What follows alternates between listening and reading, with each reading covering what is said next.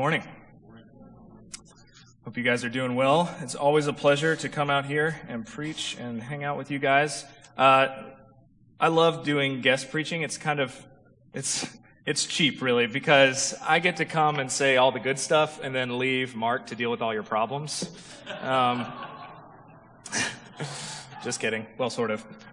So I teach at the Stony Brook School. I'm in my 5th year there, and we have plenty of problems to go around, so I'm doing my fair share over there as well. I have 3 boys. My wife and I have 3 boys, a 4-year-old, an almost 3-year-old, and an 8-month-old. My wife is out of town right now at a family funeral, so it's just been myself and the 2 older boys. And the last 2 nights, I have basically fallen asleep on the floor after putting them to bed. Last night, the dog woke me up at 11:30 to remind me that he needed to go to the bathroom. But I'm glad I'm here, and I'm looking forward to getting into the Word with you. So we're looking at James 1, and while the whole passage is there, 1 through 18, I'm really locked in on 2 through 4. So I'm using 1 through 18 to speak about 2 through 4 in particular. One of the things I've realized as I teach at religious high school is that there's a difficult question for religious students, and there is a difficult question for atheist students.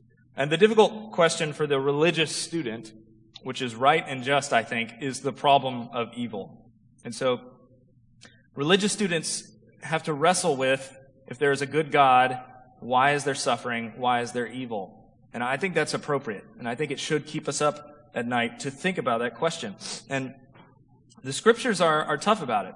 Because you could say, well, Adam and Eve ate this fruit and we made that decision. But Adam and Eve are made, and clearly there's already evil there. There's an evil presence that comes in the form of the snake to tempt Adam and Eve. I mean, there's evil before the fall.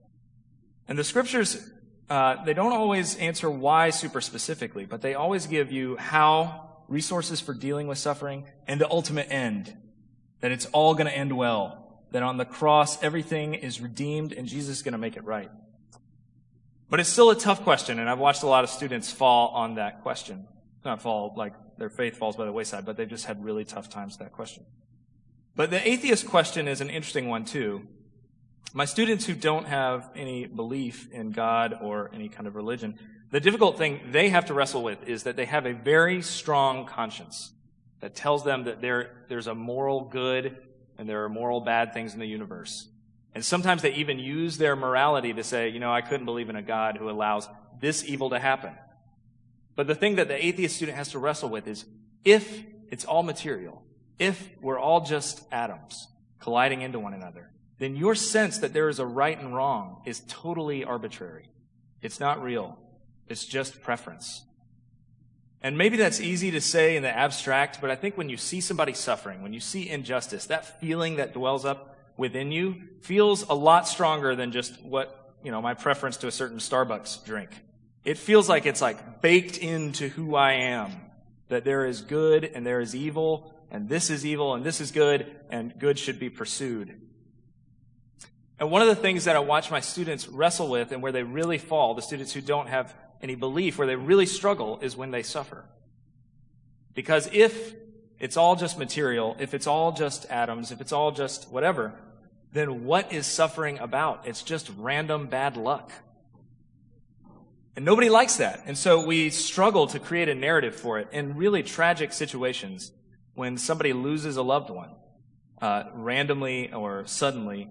How often do people they wrestle very hard to come up with some kind of meaning for that narrative, even if they have to create it, Okay, I'm gonna work really hard to create a charity to make sure this doesn't happen again, which is good, right? Serving others. But it could also be, I need to create meaning for this totally random thing that's happened. Well, the Christian story doesn't just leave us in suffering is random and meaningless, and some people got the better end of the straw and some people didn't, and it all just, it's unfair. The scriptures believe that there's a purpose behind suffering. And the book of James gives us a glimpse into that suffering. It doesn't answer all our questions. It doesn't tell us this is the whole reason, but it draws back the curtain a little bit and says that when we suffer, there is something going on. There is some function happening with suffering. It's not meaningless. So I want to look at James. We're just going to read 2 through 4 right now. then I'm going to pray for us, and then let's get into it. James 1:2-4. Count it all joy, my brothers, when you meet trials of various kinds. For you know that the testing of your faith produces steadfastness, and let steadfastness have its full effect, that you may be perfect and complete, lacking in nothing. Let me pray real quick that God would bless this word. Father, we thank you for who you are. I ask that your word would be heard, not mine, that we would feel your presence here this morning. In Jesus' name, amen. Back in the 40s, so I'm a nonfiction guy. I'm an English teacher. I teach a lot of fiction, but I guess because I teach so much fiction, I read a lot of nonfiction all the time. Norman Maclean, who wrote A River Runs Through It, if any of you have read that fantastic book, it'll make you a better person. You should read it. Okay. He also wrote a book called Young Men in Fire, and it's about, this opening story is about the Man Gulch fire in the West, in Montana. And it's a pretty tragic event. Back in the 40s, in the West, they started this smoke jumper program. And the idea was, we can't get to the fires fast enough. The roads aren't good enough, and if a random fire starts in Montana, by the time we're aware of it, it's already burning down our houses. So we need to train these young men to parachute out of these planes, to get there immediately, and to get to work. And the program had been highly successful for 9 years, up to 1949, when the Man Gulch fire happens. And this fire starts in Man Gulch. It's a canyon. It starts up on the southern side. And James Harrison is this young man, calls in the fire, and goes by himself to fight this thing, and fights it, holds it off for like 4 hours. Well, the smoke jumpers, there are 16 of them, led by, let me make sure I get his name right, Wagner Dodge. 16 of them, and Wagner Dodge is their leader. They get on this plane, and they fly into the dangerous area. One of the men gets sick and won't jump. The other 15 parachute out. So they parachute out, they gather together, they get their supplies, they kind of create a home base. Warner Dodge says, I'm going to go try to find the guy who called out the fire. You guys begin heading into the valley. We're going to get to work. And they get all their equipment on, they get their shovels, everything they need, and they start heading off to fight the fire. Warner Dodge goes, finds the young James Harrison, who's been fighting this fire for hours, says, team up with us, we're going to do this. But at this point, he starts to notice that there's something unique about this fire, that it is moving very quickly. And something that he could not have known at the time. This fire is about to go 3,000 acres in 10 minutes. It's just going to eviscerate the entire area. But he has a sense that something is very wrong, and he needs to catch up with his men immediately. And so him and James book it as fast as they can. They get to the men, and by the time he reaches his men, he realizes that the fire has now jumped to the other side of the canyon as well, and that they're about to be totally cut off. And so he tells his men, guys, this is about as dangerous as it's ever going to get for us. You need to throw down your stuff and run and follow me. Now, an interesting thing happened right there is half the men didn't do it. They continued to go, but they clung to their equipment. So they begin going up this incredibly steep incline. I've seen pictures of it. It's like 75 degrees. I mean, you're just going on all fours. And they're going up as quickly as they can when Dodge turns around and realizes they've got a minute and they're not going to make it out. And so he very calmly, and it turns out he had never heard of anyone doing this before, he invented this on the spot. It's now called an escape fire. He very calmly took out a pack of matches, lit a fire, and made a fire in front of him. And his thought was, if I burn up the brush right in front of me, there will be nothing to burn once the fire gets here, and I can move into the burn area and I'll be safe. So he stops, takes out his matches, lights it, throws it down, tries to tell the men, stay with me, and none of them trust him. They think he's insane. It's never going to work. And they just continue to hightail it up the canyon. Well, he yells and begs for them to stay with him. They won't do it. One of them curses him out and continues to run up. In 40 seconds, the fire's almost on him. He's created a burn space. He takes a handkerchief, wets it, puts it over his face, lies down in the burn space. And as the fire goes by, he said that the heat was so intense, he literally felt his body lifting up like 3 times, and just like whoosh. And after a minute of laying there, the fire was gone. It was past him. And he stood up. He was safe. He was alive. He began to look for his men and only would find 2 of them alive. The 2 who did survive managed to sneak into a crevice and find this place where there were only rocks, and they survived. Now that story, which revamped the entire process of fighting fires in the West and is constantly held up as something that is studied in schools. What Warner Dodge did, what his men did in ignoring him. I find that story is a really interesting case study almost in our experience as well. It's like we are in this place. We think we have control of the various fires in our lives. And for the most part, we trust our guide. For the most part, yeah, God is the one I'm with and I cling to. But when it gets really bad, when the chips are down, frequently it seems like our first desire is to, okay, I followed you when things were okay, but it's just my life now. I'm taking this into my own hands. Put down your stuff. You won't need that stuff. No, I got this stuff. This is the stuff that takes care of me. This is the material I need. Trust me. Lay down here. We're going to lean into it. You can't escape this suffering. We're going to have to endure it together. And our temptation, I think, is to say, I'm with God so long as things are going well, but when it hits it, I'm out. And I imagine if those men had trusted Dodge at that moment, right? If they had said, this guy's 10, 20 years older than me. He's been really faithful and trustworthy. And I'm just going to trust that he's right and lay down here and let the suffering go, but the fire go by. I can imagine the lessons they would have learned as they left. They probably never would have disobeyed an order of his, right? They would have learned that he was incredibly trustworthy, that he was smart, that he had their best interests at heart. There were a lot of lessons on the table for them to learn. Well, we're a lot like those 15 men who ignored Warner Dodge. And because we often don't trust God as our guide, we frequently avoid the path that would save us. And so this passage here is telling us, basically, it looks weird. He's taken out a pack of matches while the whole thing is lighting up on fire, and everything looks out of control. And your temptation is to grab your stuff and say, every man for himself. But we have a good guide who is on our side, who takes care of us, who is for his people. And let's trust him. So I want to look at 3 points. I want to look at point 1, we can rejoice in suffering because it strengthens our faith. We rejoice in suffering because God grants us wisdom. And we rejoice in suffering because it leads us to God. So let's jump in. So we start off James 1:2, and James says it right away. Count it all joy, my brothers, when you meet trials of various kinds.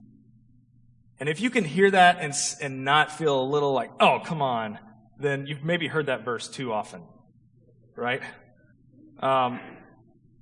Honestly, I'm a little intimidated preaching it. I mean, I'm 29, I have 3 kids, I've had my fair share of difficulty, but I know that in this room there are people who have suffered things that I can't even imagine. And James is saying to you and to me, count it all joy when you meet trials of various kinds. So I'm like, well, maybe there's some way around it. Maybe the trials he means just persecution. I can get on board with that. Maybe he just means if we're persecuted in the way Jesus is persecuted, that's the one we count as all joy. But of course he says, when you meet trials of various kinds, right? A whole range of suffering. Like, okay, well, maybe you only mean like disease or I don't know. And then he says this, for you know that the testing of your faith produces steadfastness. So his answer on what are these trials? These are trials that test your faith. So what am I talking about? I'm talking about the things you go through that make you go, is this real? Do I have a good guide? Am I doing the right thing? Has my life of attending church been worth it? Have I been pursuing this for any reason? He's like, those are the ones I'm talking about. I'm not hiding from the hard things. And in fact, if this is James, the brother of Jesus, his own brother has died. He's seen him crucified, right? He knows what suffering is. He knows how radical it is for him to say this. Count it all joy when you meet trials of various kinds. Okay, well, so by joy, I mean, what do we mean? So we know we can look at Jesus. And when Lazarus died and Jesus heard that his friend Lazarus died, he did not go, woohoo! He wept, right? When he was in the Garden of Gethsemane, he cried. When I see the scriptures, they tell me, weep with those who weep. I read Psalms that seem to embrace that mourning is a way forward. So this joy can't mean that it's just like, you know what? I am getting destroyed, and it's great. And maybe you've tried to do that or have been around a person who's tried to do that. It's really frustrating and annoying, right? feels very false. So it can't be that. There must be something deeper going on, this joy, right?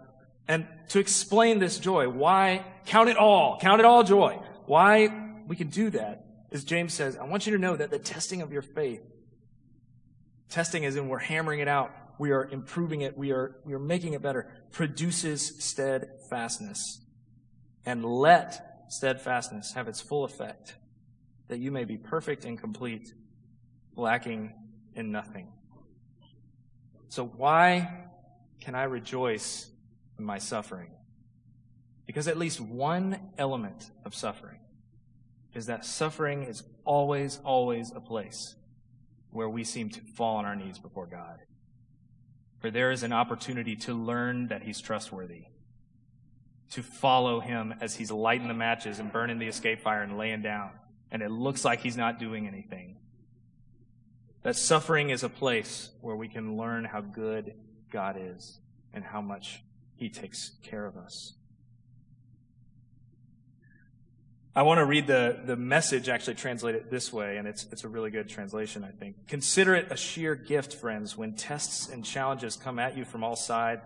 You know that under pressure, your faith life is forced into the open and shows its true colors. So don't try to get out of anything prematurely. Let it do its work so you become mature and well-developed, not deficient in any way.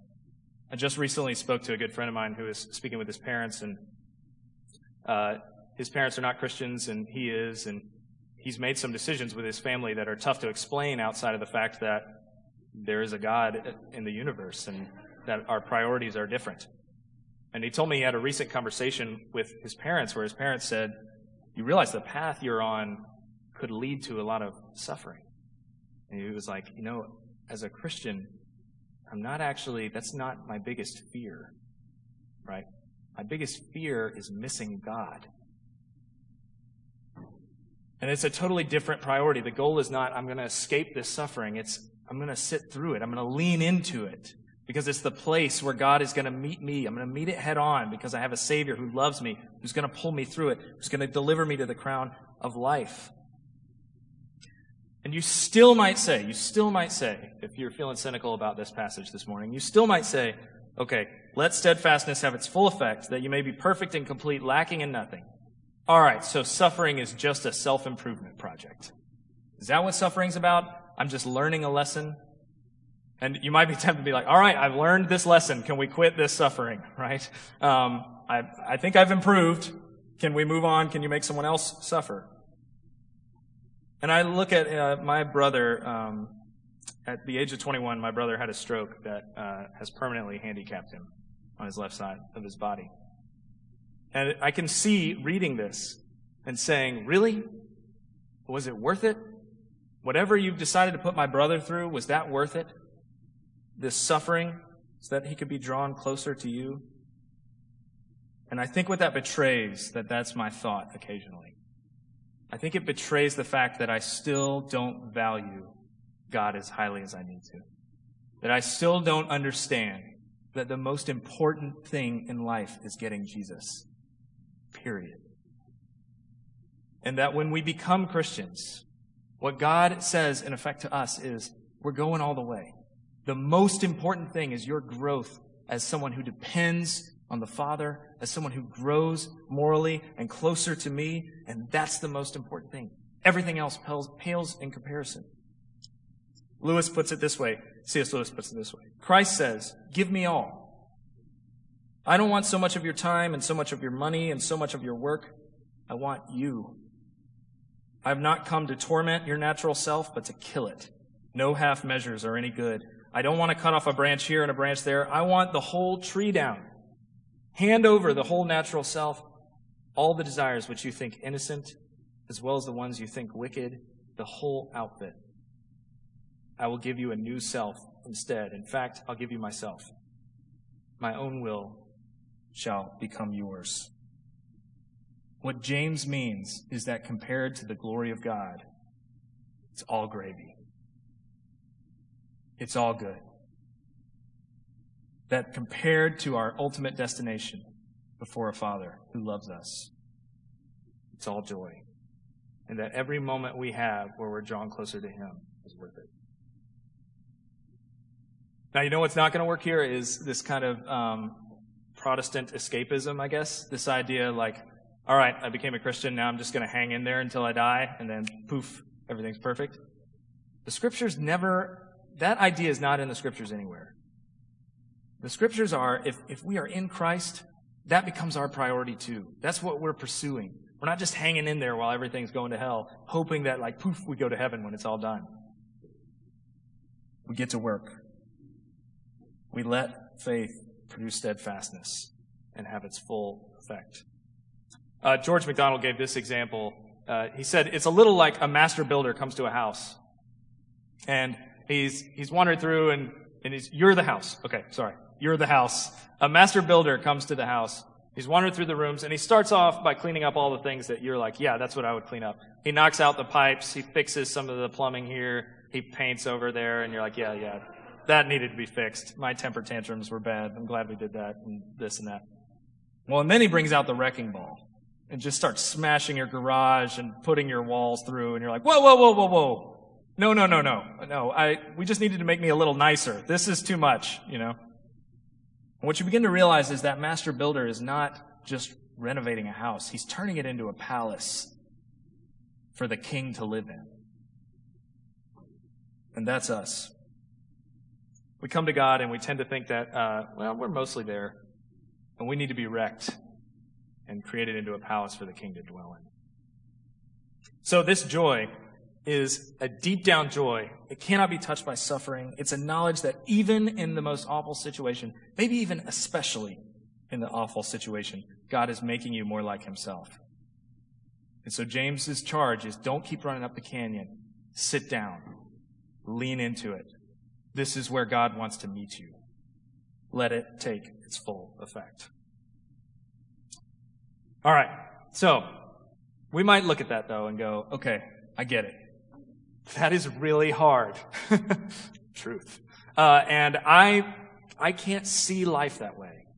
I tend to look out at the world, and no matter how much I fight, I value the wrong things, and it's hard for me to look at suffering and my initial impact to be, this is a place where God can meet me. Count it all joy.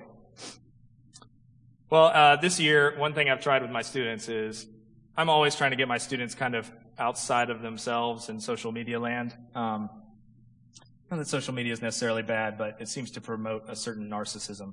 And so I'm always trying to push students towards external engagement. And one thing I've learned is that students cannot resist puzzles.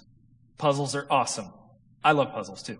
And so I just started doing a Rubik's Cube at the beginning of the year, and in between class, I'd just be working on a Rubik's Cube, and it's amazing. Like, kids would just appear and be like, I can do that. Here, give it to me. Boom, thanks. It's amazing how many kids know how to do a Rubik's Cube. I clearly missed some class that you're supposed to take. I think I literally had one class where half the class could do a Rubik's Cube. Okay, so I got to the point, I worked on it for about a month and a half, and I got to the point I could do it in 2 minutes. It was about my top time, which is pretty impressive, except one of my students can do it in 30 seconds. Anyway, as I was doing the Rubik's Cube, I almost brought one with me, but I was afraid you'd ask me to do it. As I was doing the Rubik's Cube, I noticed something after like week 1 of doing the Rubik's Cube, when I should have been doing the dishes, is that I noticed that my brain started seeing patterns. It's a really cool thing. Like it almost feels physical, like your brain has unlocked. You start seeing patterns that you never saw before, and you're like, whoa. And your hands start moving kind of ahead of your brain. And it's almost like a second vision, where before I looked at it and I was like, Now I just immediately start to see all the different things. And I think every skill has that level, you know what I'm talking about, where you start to see things differently. My dad's a Spanish teacher. He's learned like 6 different languages. It's his hobby to learn new languages. That's pretty cool. And his goal is always to have a dream in the language he's trying to learn. Because he feels like if I fall asleep and I dream in German, then I must have mastered German, because I'm now dreaming in it, right? It's this second level. And with the Rubik's Cube, what's funny is, okay, my student who can do it in 30 seconds, pretty incredible. I can do it in 2 minutes. And even though I've spent this time with the Rubik's Cube, if I have a conversation with my student, like, tell me how you do it in the 30 seconds, he might as well be speaking Japanese. I have no idea what he's talking about. Even as far as I've gone, I'm like, he begins explaining it, and I'm like, whoa, you were on another level. And it almost feels like that's what God is like calling us to, is like, you need to start seeing this second vision. You need to start seeing it on kind of another level. And well, that's really difficult, but James immediately says, if any of you lacks wisdom, this is in verse 5, if any of you lacks wisdom, let him ask God, who gives generously to all without reproach, and it will be given to him. This is what he's talking about. I can't see the world that way. Ask God. And I think this is part of what the spiritual disciplines are about. If you think about the Old Testament, what is the Old Testament about? What is happening over and over? Frequently, the Israelites come up. There's a sea. There's a giant army behind them. Physically, looking around at the world, they're done. And God says, you're not seeing with my eyes, and spreads the water. Right? How can I have a child? I'm barren. You're not looking through my eyes. How can we overcome this large army? It's like every single story in the Old Testament is physically, everything looks totally hopeless. And God says, I see a moral landscape. I see the righteous. I see the wicked. I see my angelic forces at work. You need to see the way I see too. You need to see those things. We pray so frequently for things on top of what's important. You know what I mean? Like, my prayers are so frequently about things that I'm praying about, money or physical health or those kinds of things. And you can almost feel what God is saying is, I don't want you to pray, God, give me more financial security. I want you to pray, God, help me to trust you in my current financial situation. Help me to give. I don't want you to pray, God, make me totally healthy. I want you to pray, God, teach me how to not be perfectly healthy. Teach me how to trust you. It's not saying those physical things are unimportant. They're super important. God made our bodies. He made the physical world. It's great stuff. But there's this bigger priority that overshadows everything, is this moral landscape. And this is even the reason partially why Jesus is killed, right? Jesus shows up, the solution for the world's problems, and he says the biggest problem is not environmental or economic or political or any of the external things. He says the problem is your heart. That's the root of the problem. It's your heart. I've come for you. We didn't really want to hear that. The world looks at a person who, say, struggles with MS or a degenerative disease or something like that and says they've missed the boat. Life is about having beautiful things and being healthy and happy, and there's not really anything left for them to do. I don't want to think about that story. That's really distressing. But God looks at the moral landscape and says, like, that person has so much value and there's so much good things going on with them and their life is not even over. They're in the middle of the greatest battle. It values everyone because we are all in this same place. Now notice this, though. He says this, but let him ask in faith, with no doubting, for the one who doubts is like a wave of the sea that is driven and tossed by the wind. For that person must not suppose that he will receive anything from the Lord. He's a double-minded man, unstable in all his ways. And the question is, like, do you really want this? If you're going to go for this, if you want to go for God, don't all right, I'm going to pursue you, but also I'm going to hang on to this thing just in case it doesn't work out. I'm going to keep that pack and the tools. I hear you're asking me to drop it, but I'm going to keep it on just in case. There's you got to go all in, is what James is saying. You have to go all in. The pack on your back that we're using to escape the fire is not going to save us. It's not going to do it. Only Jesus will. When God asks us to take it off, we have to take it off. Parenting is a lot like this, I think. So my eldest son is very concerned with breaking the rules because he doesn't want to get in trouble. My youngest son, less concerned with that.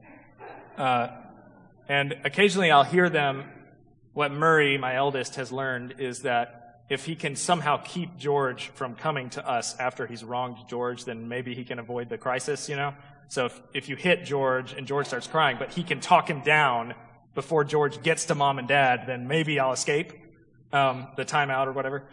And so my wife and I overheard recently We don't know what happens. There's some thud, and we hear George start screaming and crying, and Murray goes, George, are you okay? Are you okay? Hey, George, are you okay? George, are you? And finally, George turns to him and he's like, Murray, stop it. I am not okay. Which was glorious. What's funny is, though, we hear it, and when you hear little kids struggle with things, they think the most important thing at that very situation is like, I just hit George, or I'm going to get in trouble, or I can't get my socks on, or this food isn't the way I wanted it. Like, that is right in their face. But as parents, you always see the bigger thing, right? You're always saying, hey, the fact that you just hit George right then, okay, that's bad. I wish you wouldn't do that. But I also wish you cared about George and would ask him sincerely, are you okay? You know? I know that you're really stressed out about the food you got and that it wasn't what you wanted.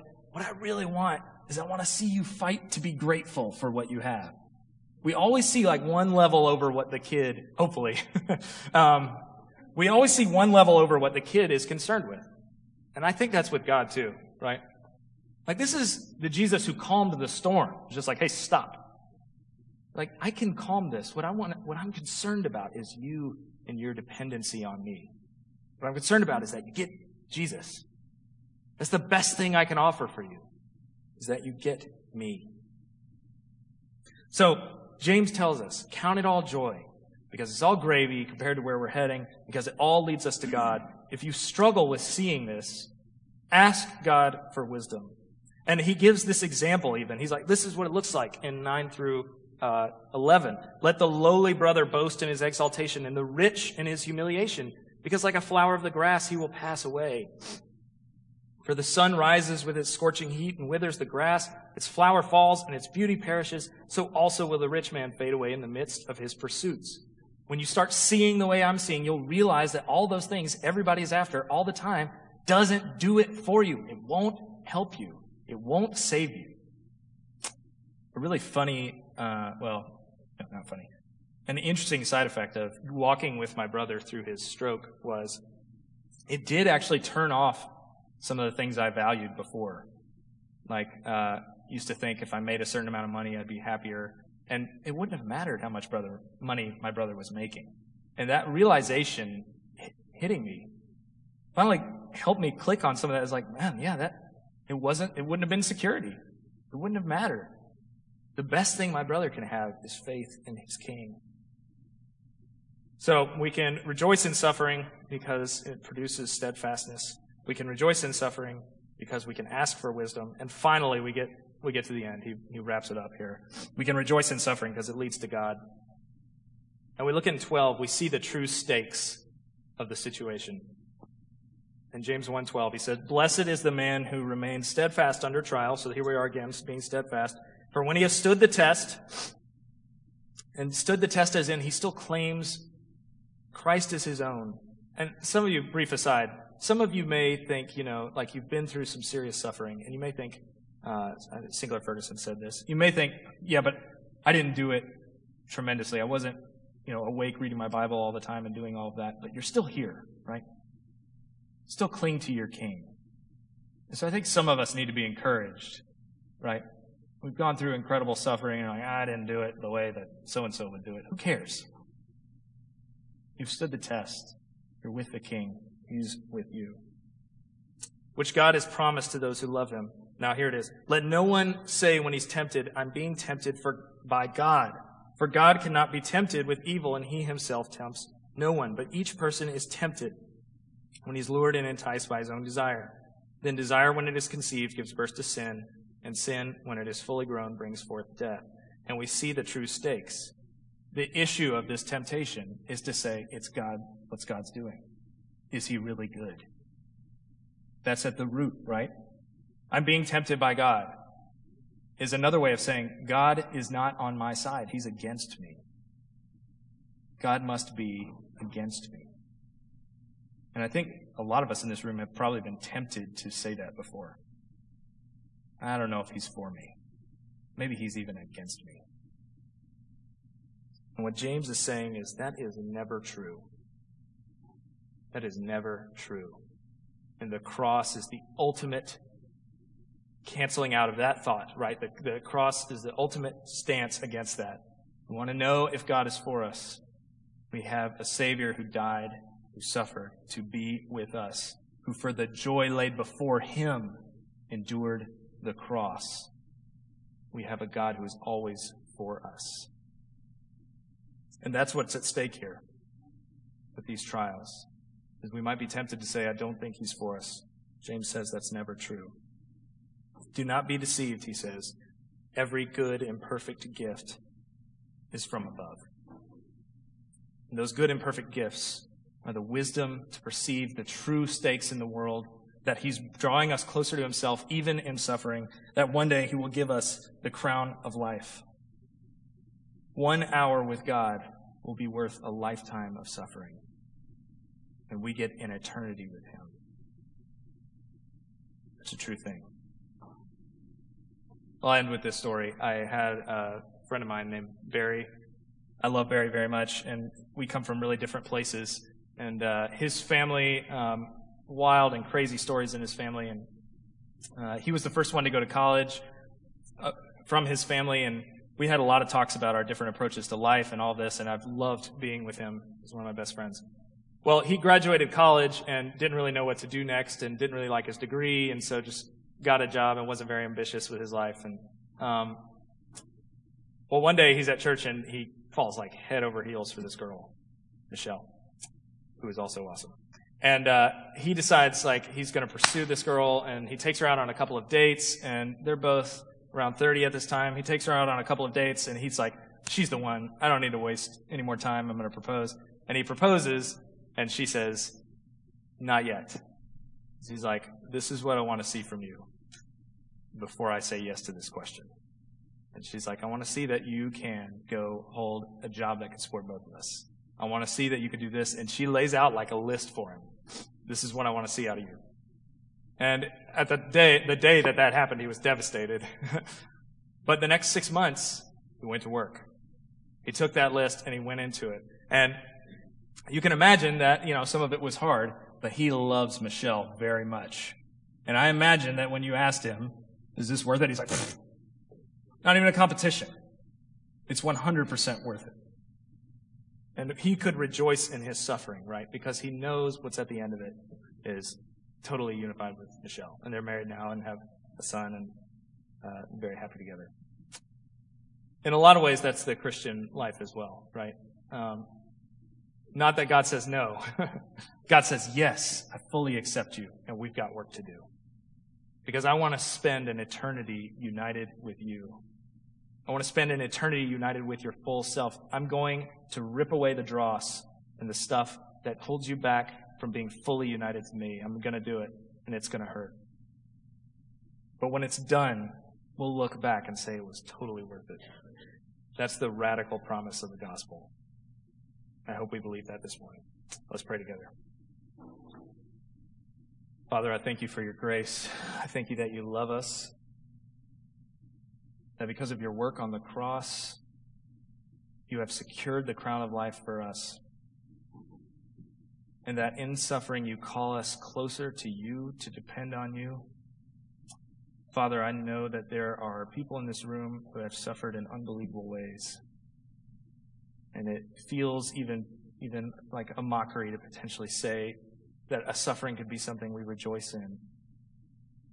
But we know that you say that, and you say that where we're heading is going to be so glorious that everything we suffer here will pale in comparison. That we'll look back and say that it was totally worth it. Father, help us in our unbelief. In Jesus' name, amen.